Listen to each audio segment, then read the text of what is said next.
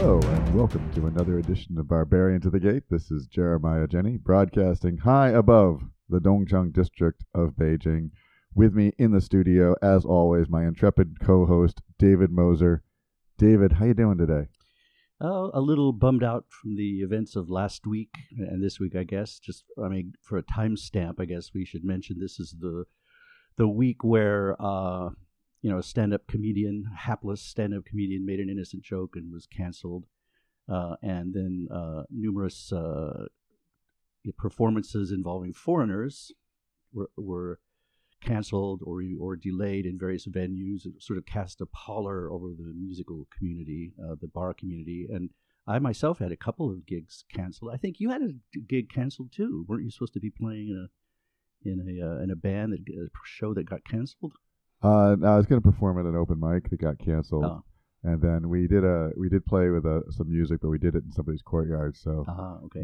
Beyond or at least outside the surveillance capacities, or at least the surveillance capacities as they chose to use them, of the powers that be. I'm glad you brought that up though, because this is going to be inauspicious, linkage with our guest today. We're all three musicians who, well, we too have felt the pressure of these, of this crackdown. It's very ominous because it does not bode well. But luckily, today we're going to be talking about the glorious past and not the present.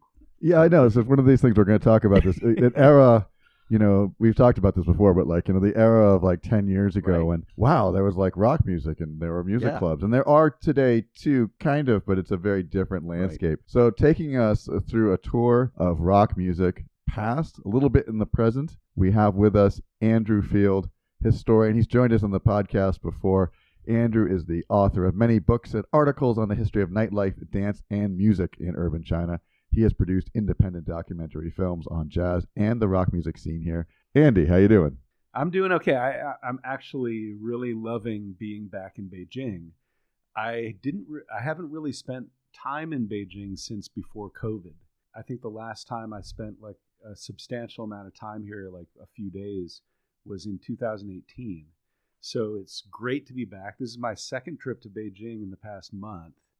And it's just so fantastic to be here in this city. I'm just loving it so much. Well, we're glad you're here because you've just released a new book, Rocking China, Rock Music Scenes in Beijing, Shanghai, and Beyond. It's an incredible trip through a period of time that, David and I were both here going back to 2007, 2008. You've been here the entire time, and it is striking, to me at least, the difference between Beijing and the music scene and Beijing as a city and the cultural vibe in 2007, 2008, and what exists in 2023.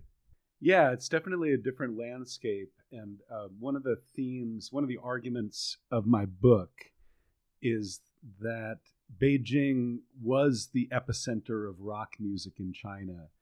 There was no question about that 15 years ago. And it seems to have lost that status. And so one of the things that I ask in my book is why did Beijing become the epicenter of rock music, and who contributed to the formation of the most lively, active rock scene in China?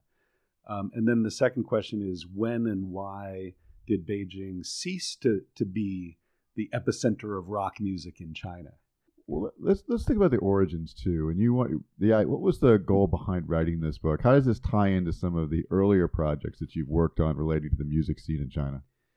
Well, I wrote my first book about nightlife in Shanghai in the 1920s to 1950s, so the Jazz Age. So I spent a lot of time researching the history of music scenes in Shanghai, and I wrote about the dance halls, cabarets, and nightclubs, and all the musicians who played in them, and the dancing that happened, and all the social and cultural life that surrounded them. So that was my first big book project. And then I co-wrote a book with James Farrer, who's a scholar of, used to be a scholar of China, a sociologist based in Tokyo. Now he's more of a Japanologist, he's become, by dint of living there. But we wrote a book together, which we published in 2015, called Shanghai Nightscapes, which is actually about a history of the nightlife of the city of Shanghai, going through a whole century of history. So I've always been interested in nightlife spaces, in live music spaces, in the interactions between musicians and their audiences, in the way people receive and absorb music, how music scenes grow and develop. So when I came to Beijing, I actually had a temporary job for my alma mater, Dartmouth College, which has been running a study abroad program at Peking Normal University, Beishida, since the 1980s. And I was hired to temporarily direct that program in the fall of 2007. So that brought me here for the summer and fall of 2007. And one of the first things that I kind of latched onto was the rock music scene, because everybody was talking about it, and there just seemed to be some really special energy going on in that scene. And of course, it related to my research on nightlife, on music scenes. So it was another project that I felt I could throw myself into. And I did it through filming the scene. So my original intention was to make a film. And as with so many projects that I get involved in, I totally underestimate the amount of time and effort it's going to take to complete these projects. Which is good, or otherwise you'd never complete it. Yes. So I usually go in very innocently thinking, oh, this will take a few months of my time. And that project took years. That project took years to complete. And I ended up working with a filmmaker based in Shanghai, Judd Wilmot. And we spent a few years actually putting together that film. So we ended up co-producing that film. And I was screening it. We were screening it for, it got into a few film festivals. You know, I screened it at different universities and in private affairs and such. And it always got good feedback, and people always wanted to know more. Oh, what's happened to these bands? They're so cool. What happened to the scene? What happened to the bands? And as the years progressed, it was kind of like, oh man, it's getting more. The answers are getting more and more complicated because more time goes by. Mm-hmm. So finally, I said, I think I'm just going to write a book about this, because I actually have all the materials that I need for a book. I've got a lot of the video recordings that I had. I had interviews with people, lengthy, extended interviews with people in the scene. And I had the journals that I had written. I have an online journal called ShanghaiSojourns.net. And I had been posting journal entries throughout that project. So I had a lot of detailed information about the scene as it developed. And I had been following the scene for years afterwards. And I had continued to keep up with the bands and with the people that I had met, catch up with them every now and then and kind of see how they were doing. So it made sense to put it all together into a book. But like the film, I approached it like, oh, this will be easy to write. This will just take a few months, and then I'll find a publisher. It'll be really quick. Get another book out there as quickly as possible. And that didn't happen. It actually was a lot harder than I thought to write this book. I think part of the challenge of writing such a book is that it's actually not easy to write about music. And that's one reason why I took up this challenge. I wanted to get some experience writing about music. And it's hard to write about music and music scenes. There are a lot of different challenges associated with writing about, how do you write about what's going on in a crowd when they're listening to music? Or what's going on in people's minds when they're listening to or dancing to music in a crowded club late at night? Mm-hmm. Are they listening to the lyrics? Do they know the lyrics? That's one of the questions that I continually ask in my book is, to what extent do people actually know the lyrics of these bands? Because these were Chinese indie rock bands that were not well known even in China, let alone in the outside world. They did have a fan base, but to what extent could people sing along with their songs and know the contents and understand the contents of the lyrics? And I think with any, modern rock bands, to a less extent pop bands, I think pop music tends to be more transparent in the lyrical content, whereas rock music, at least since the 60s, has been kind of an art form, and the lyrics tend to be a little bit more obscure. And that's definitely the case in the Chinese indie rock scene. The lyrics are hard to interpret, even if you can read and listen to the Chinese, which I can. It's still hard to interpret the meaning and the content of the lyrics, and there's a lot of hidden messages in there.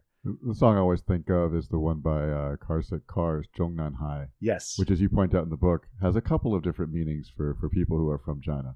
Yeah, absolutely. It's everybody knows it as a popular cigarette brand. So that kind of enables the band to sing that song without getting into any trouble.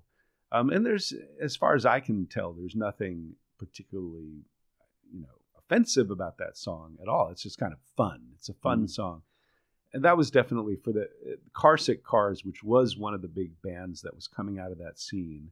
That kind of became their anthem. Everybody knew that song. Very catchy. So this is like similar in a way to Cui Jian's, big anthem, which is Yiwu Soyo, right? Yes. Which also was obscure a little bit. It was supposed to be about a love affair, but everyone took it, in some sense, the power of the lyrics derives partially from their obscurity and the fact that it has a double meaning, and also the context just makes the implications vibrate semantically. So I want to ask you again the question you say is part of the book, which is why Beijing. And it seemed to me that when I saw what I could see of it and go to D22 and all these places, it seemed like there was a confluence of factors that led to that. First of all, the era of bourgeois liberalization crackdowns was sort of over with because the party had kind of lost that battle. The internet was now a thing.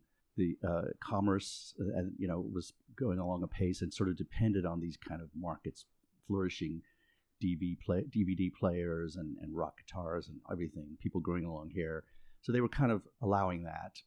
You also had a lot of very easy interaction between foreigners and Chinese musicians. There wasn't a lot of problematic dynamics there, and there was a natural bond.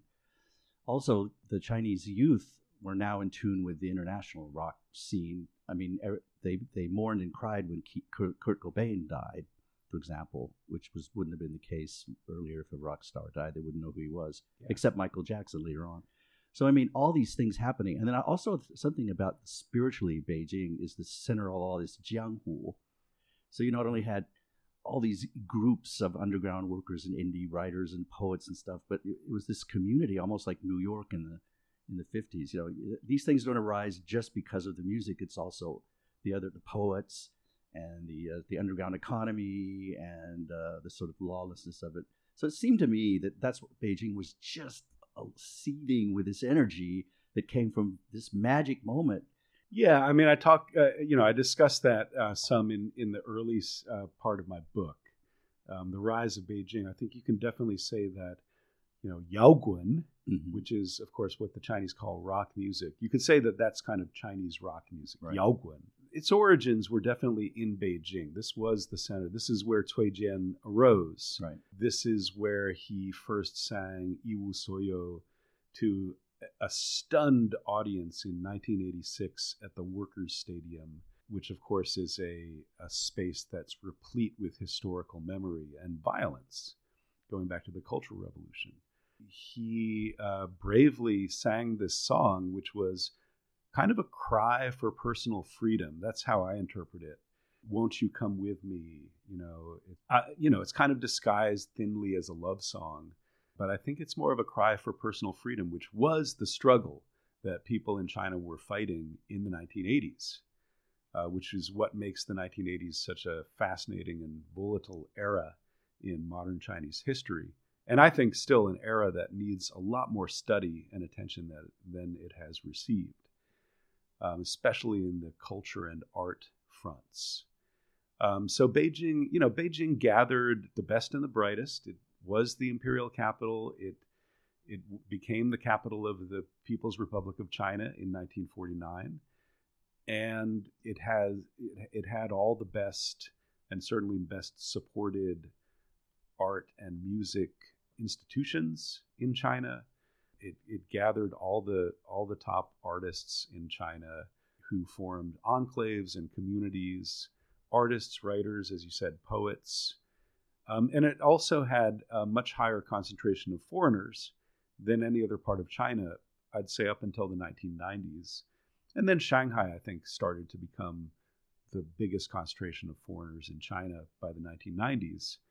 But in the 80s, it was still Beijing, so a lot of diplomats, journalists, and they were bringing cassette tapes. They were bringing their guitars and playing. So actually, the publisher of this book, Graham Earnshaw, I give him credit in the book for being one of, if not the earliest Western rock band, performing regularly in Beijing in the 1980s. And people like Cui Jian went to their concerts.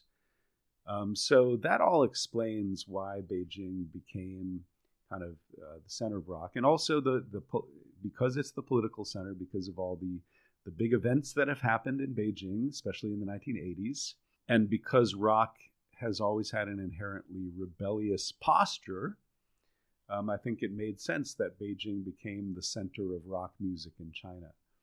So this started in the 1980s and it continued throughout the 1990s. I was in Beijing for several months in the 1990s, and I remember Nirvana was huge, and there was a nascent Chinese rock scene, and a lot of them were doing covers of Nirvana. That's right. Yeah. So a sort of essential foreign character that pops up again and again in your book is Michael Pettis, who is not only a famous economist and teacher at Peking University, but the figure behind the D22 bar and many other things. Why don't you talk about Michael Pettis's role in all of this? Because he was sort of like, what is the metaphor here? He was the sort of the guiding, he was the backing that made some of these things possible. So Michael Pettis, everybody knows him as an economist. He's one of the leading authorities on the Chinese economy, teaches at Peking University.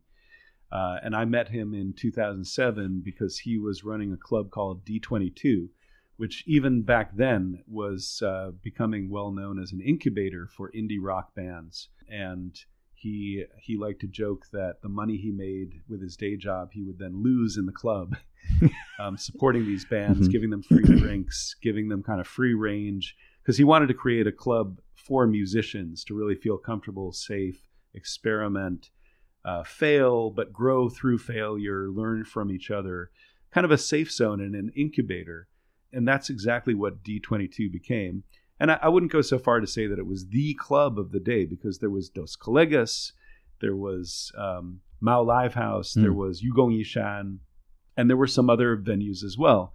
But D22 definitely played a very important role, and a lot of the musicians, the young musicians in the scene who were just coming up, like Hedgehog, the band Hedgehog, and Carsick Cars, and many others, gave D22 a lot of credit. But also Michael Pettis joined together with the frontman of one of the most important bands in the indie rock scene in China called PK14, and their frontman Yang Haisong from Nanjing.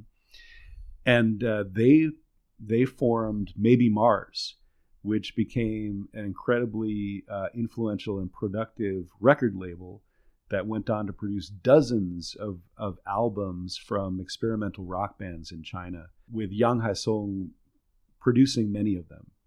So I would say in terms of foreigners in the scene, I think Michael Pettis definitely deserves the title of being one of the most, if not the most influential foreigners in the Peking indie rock scene. But Yang Haisong, I think, deserves the title of being perhaps the most influential Chinese indie rock musician in the indie rock scene. And he's also such an intelligent and articulate person. He's a poet, he's a thinker, he's a writer, he's an avant-garde musician who credits some of his lyricism to like listening to Bob Dylan and Phil Ochs. I mean, before I talked to Yang Haisong, I didn't even know who Phil Ochs was. These guys know so much about the history of rock music and folk music in the West. So yeah, it was a real pleasure to meet them both, Michael and Yang Haisong, and I really have to give them a shout out for being major contributors to this book project as well. The diversity of bands that were playing in Beijing back then was something that was, a little surprising to me. I'd been in Asia. I was kind of used to the scenes where you get a lot of like cover bands and things like that. that really wasn't the case in Beijing. There were some, but you go to a place like Yugong D22, all these different venues, and you could see bands that ran a huge spectrum of different styles and genres, from bands like Ersho Megway, Secondhand Rose, which always reminded me of what would the Dropkick Murphys sound like if they were from Dongbei, and decided how to came out of an entirely different cultural tradition, but still amped it up and really put on a show. One of the I would really kind of think one of the heroes of your book, which is the band The Subs, the core duo of the Subs, which is Kang Mao and Wu Hao, right? Yes. And that the way that they have, it's one of those bands that's always seemed to be on the cusp of something great. Everyone remembers their shows. For those of you who are listening to the podcast right now, there are some kind of grainy clips on YouTube that you can watch. They're not, the sound isn't great, but it's not the sound is not the key there. You really want to kind of just see the kind of show they're putting on, because one of the things about them, I think, that separates them out, what makes them interesting in your book, and separated them out from a lot of the other bands at the time. You went to go see Car Sick Cars, you went to see some of these bands, and they played their songs. And you kind of like sat there and watched them play their songs, and you kind of felt like you were in their living room because they were just kind of playing their songs. You went to see a Subs show, and people would lose their fucking minds. Yes. And the effect that it just reminded me again why rock music is so powerful. It's not just the noise, it's not just the songs, it's not just the lyrics. It's when you have a performer of true, inner charisma, like Kang Mao, who can just reach out and form that electric connection with an audience. That's when it happens, regardless of what they're singing about. So I want to kind of explore that a little bit. What was your connection to the Subs? Yeah. And how did they kind of, and I know there are other bands in here and there are other people in here, obviously, but how did they become in some ways kind of the core of this journey? Yeah, I mean, Subs is really, that was my band. If there's any band that I kind of latched onto and really paid a lot of attention to over the years, it was Subs, which they go by the acronym Subs. It's capitalized SUBS. Sometimes they're known in Chinese as 杀不死, which means you can kill them but they don't die, which is a nice good. That's up there with 可口可乐 as one of the best translations I've heard. It was a band formed out of Wuhan, which is an industrial city. If you could compare it to an American city in terms of its location, in terms of its kind of role in the country, in terms of its musical influence, I would say it's Detroit. Yeah. Yes. Detroit. Right. So it's China's rock and roll city, bar none, outside of Beijing. So they came out of Wuhan, out of the punk scene. They kind of fell in love with Nirvana, and they all came out of that kind of punk scene of the 1990s. Kang Mao is just such a special person. She's the nicest, sweetest, most intelligent human being off stage. You can have great conversations with her, which I have had over the years, and yet on stage she takes on this rock goddess persona that I've never seen from any other performer in the Chinese rock scene, male or female. So I'll tell you the funny story of how I first encountered Subs. I was at Dos Colegas at this festival called the Chindi Fest in 2007.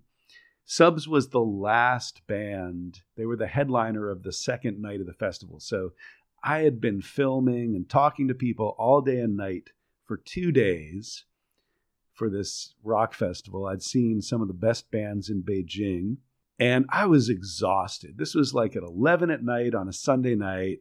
I was exhausted. I was like, do I have the energy for one more band? Well, they are the headliner. I should probably stay. And as soon as they got on stage and Kang Mao started screaming into the microphone, and Wu Hao, the guitarist, started playing, and the bassist started playing, and it was just like, oh my God, this is too much. Sonic overload. I couldn't take it.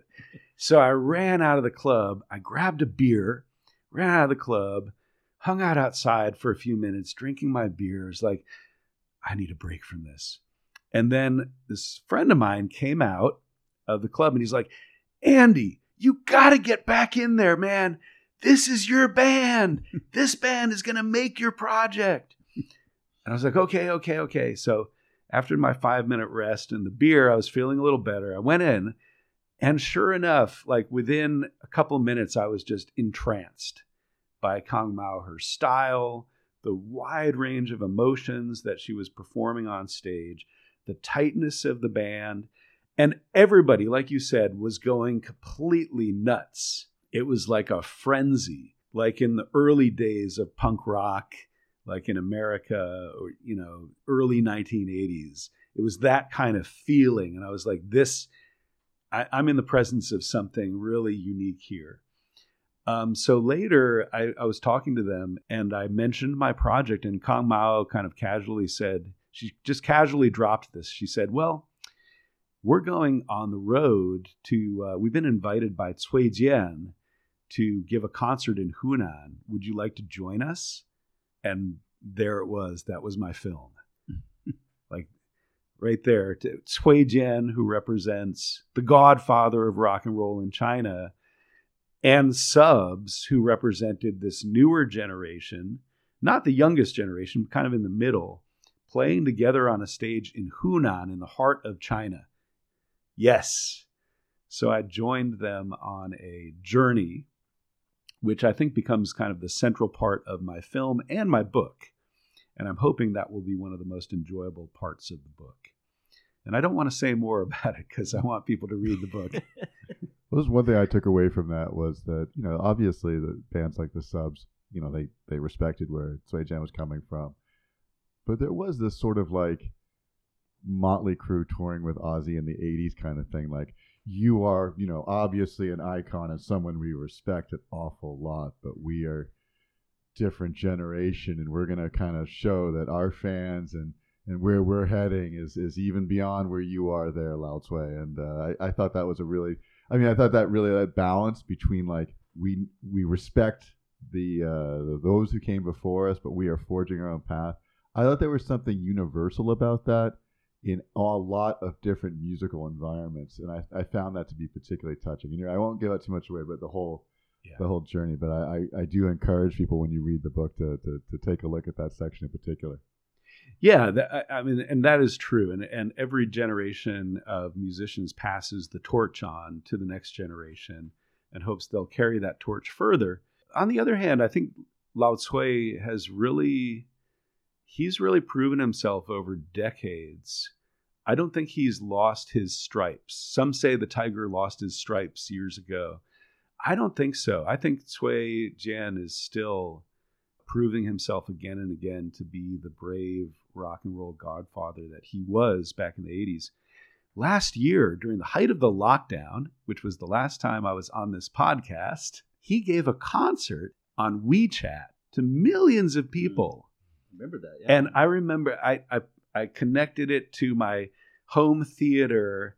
I was isolated for like 3 months in a house in Kunshan. Couldn't even see my family in Shanghai during this lockdown period.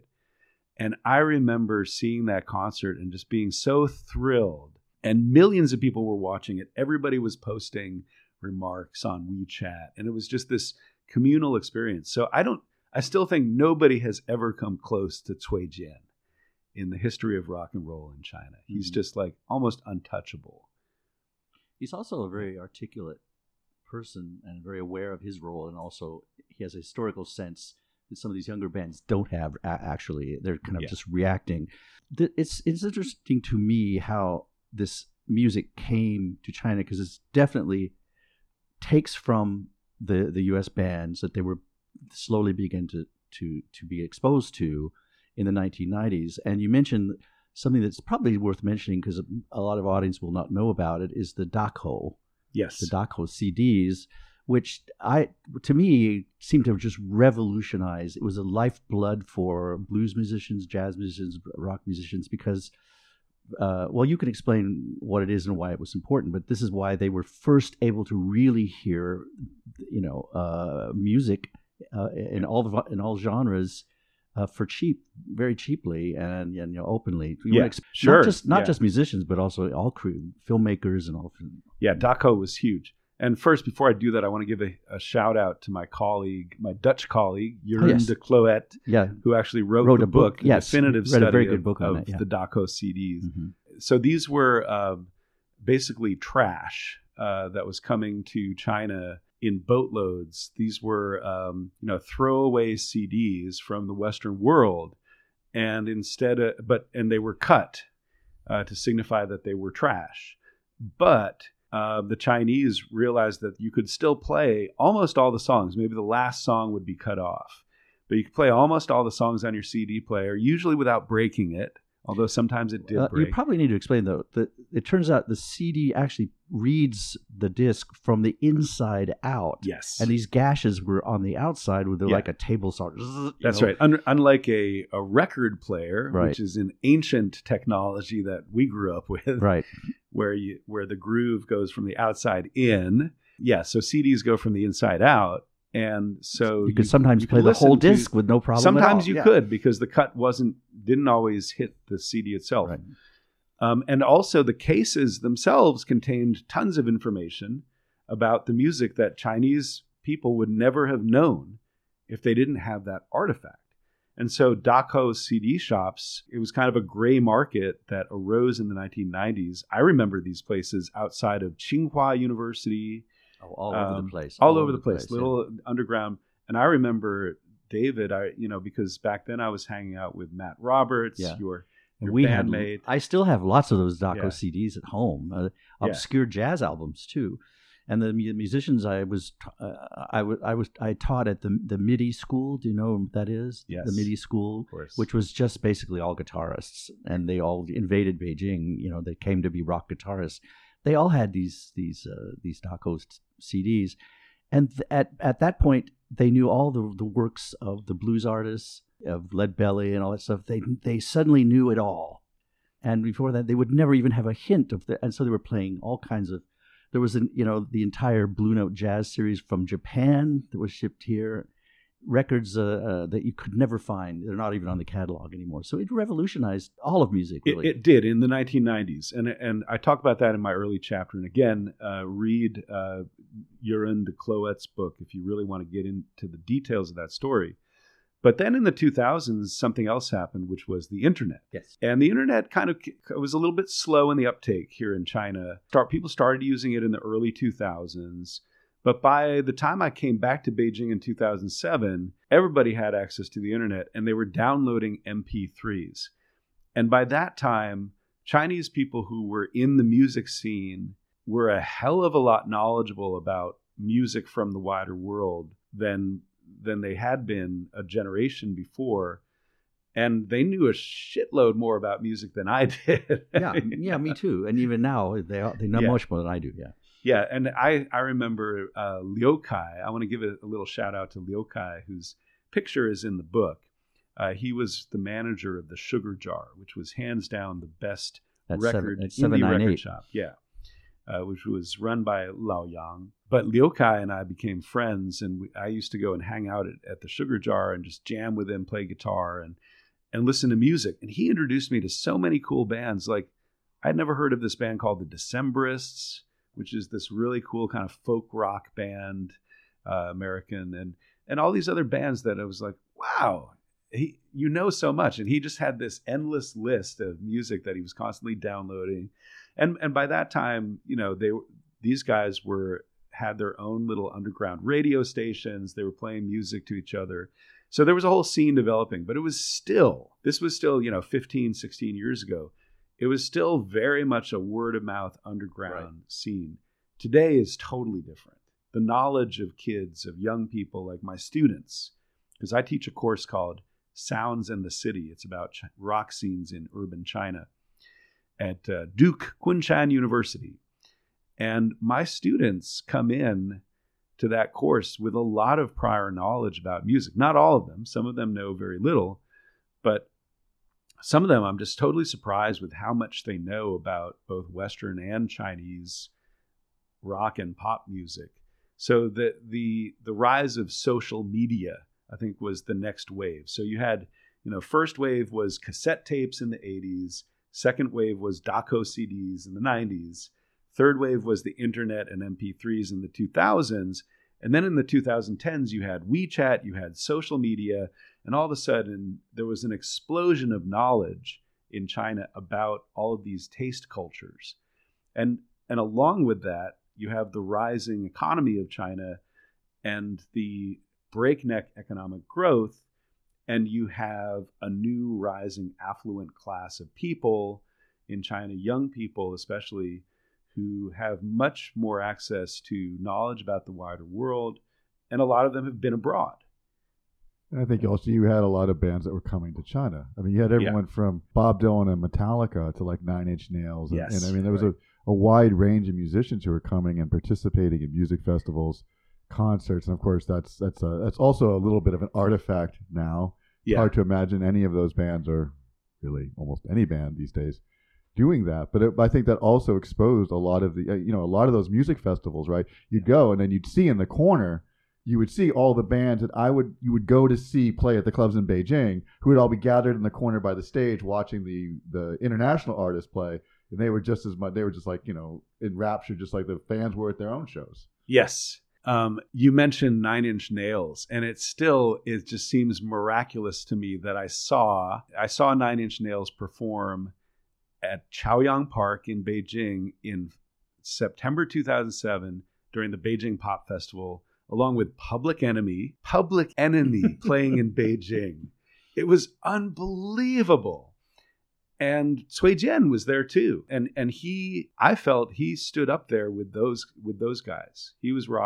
His band was rocking just as hard as all these top international pop rock acts. And yes, there was this global flow of music and musicians in and out of China, and that also hugely affected the growth of the Chinese music scene. Mm-hmm. I could stand in the window and literally point to the space just across the park where I saw Megadeth once, and the Roots on another occasion. Not the same show, people. That wasn't even that long ago. It was probably about 7 or 8 years ago.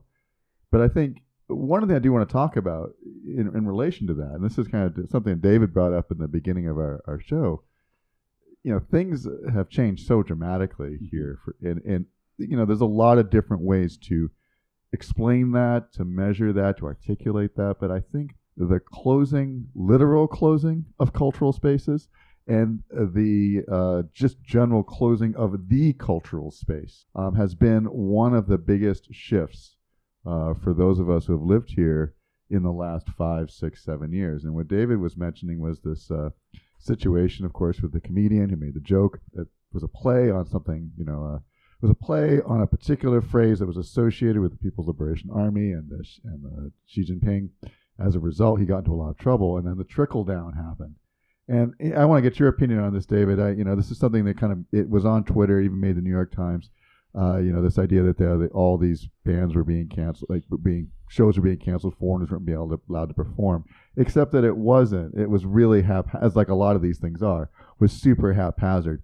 Here's my theory, and maybe I am totally wrong. Love to get your opinion on this. I kind of feel like it was like a district official or someone in like the Chaoyang district who got like about 8 inches out over their skis and started contacting some of the people in his jurisdiction, just shut it down. Like what often happens is you get screenshots get shared and it suddenly becomes this nationwide policy, when it probably, I feel like this was more of like local government overreach, because it seems like, and yet there were things that I was part of those canceled, things that part of you were canceled, the shows that were canceled, but it seems like things are kind of coming back, and it didn't seem to affect Dongcheng that much. Mm-hmm. I do want to step in and say something about this, because first of all, I think because you guys live in Peking, you have a very Peking-centric view of China, just like I have a Shanghai-centric view.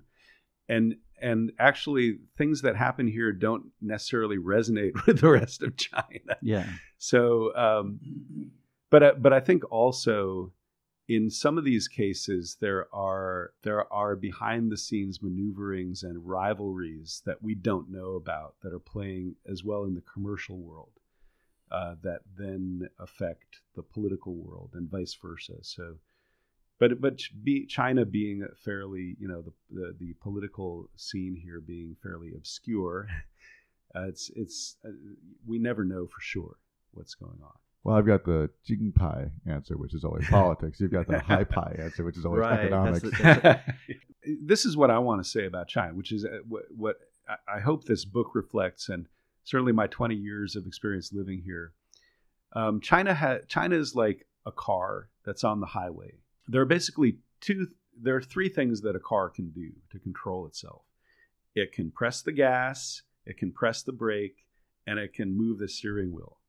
But when you're on a highway, you can't really move the steering wheel. You can't really steer very far in any other direction except to change a lane. But I think China is on the highway of globalization. Now and then the government panics a little bit. Some things that maybe there's a big truck ahead that it perceives and it puts on the brakes. But it never stops. China is on, since the 1980s, since the opening reforms started under Deng Xiaoping, China has been on an accelerated pathway towards globalization. And that's the direction that I see it keep going. So there will be occasionally some very uncomfortable applications of the brakes, and maneuvering around some kind of obstacle, but it's still moving forward in that direction. So long as it doesn't go into a massive fishtail skid and hit the guardrail? Well, we can look at what happened with COVID. Or the minivan of foreign residents of Beijing just haplessly driving in the lane next to it? Yes. I think if there was any guardrail incident, it was COVID over the past few years, which really knocked the world for a loop, but especially China. For China, COVID was a roller coaster ride. I experienced COVID, as we discussed in our last podcast, both in the U.S. and in China, including the most severe application of an urban lockdown ever in world history. But now Shanghai is in full swing again, and so is Beijing. And, I think it's only a matter of time before those big international rock acts come back to China. I think that's going to happen. I hope you're right, Andy. I do too. And because it's tough to when you want to go see a show, just have to jump over to Manila. Yeah. Well, Andy, thank you so much for coming in today. The book is Rocking China, Rock Music Scenes in Beijing, Shanghai, and Beyond. It is out this week from Earnshaw Press. Available on Amazon. Electronic versions available too. And it's also available in China. Is that correct, Andy? Yeah, I would probably there will be some local bookstores in Shanghai and elsewhere that Earnshaw Books distributes books to. But it's definitely available on Amazon, and I encourage readers who read the book to post a kindly review on Amazon or Goodreads. That will really help to give the book more exposure to a wider audience. I'm really hoping that it reaches a wider audience. And finally, we'll also post this in the show notes too. There is a Spotify playlist that goes along with the book. So for those of you who are reading it, I really enjoyed following the playlist through the book as well. Mm-hmm. It's got many of the bands mentioned in Andy's book. Yeah, and so finally, I need to shout out to DJ Bo, or Brian Offenther, who's an old friend of mine in Shanghai, who put together this playlist and has been very supportive and even helped to fine edit the book. He's a virtual encyclopedia of music. So I really encourage you to listen to the playlist that he put up on Spotify and on QQ. Well, great. Thank you so much, Andy. And thank you all for listening to another episode of Barbarians at the Gate. We'll be back in a couple of weeks. As always, you can send us your emails, tweets, or other requests. We play the platters that matter here in the studio. Have a great week. Talk to you all soon.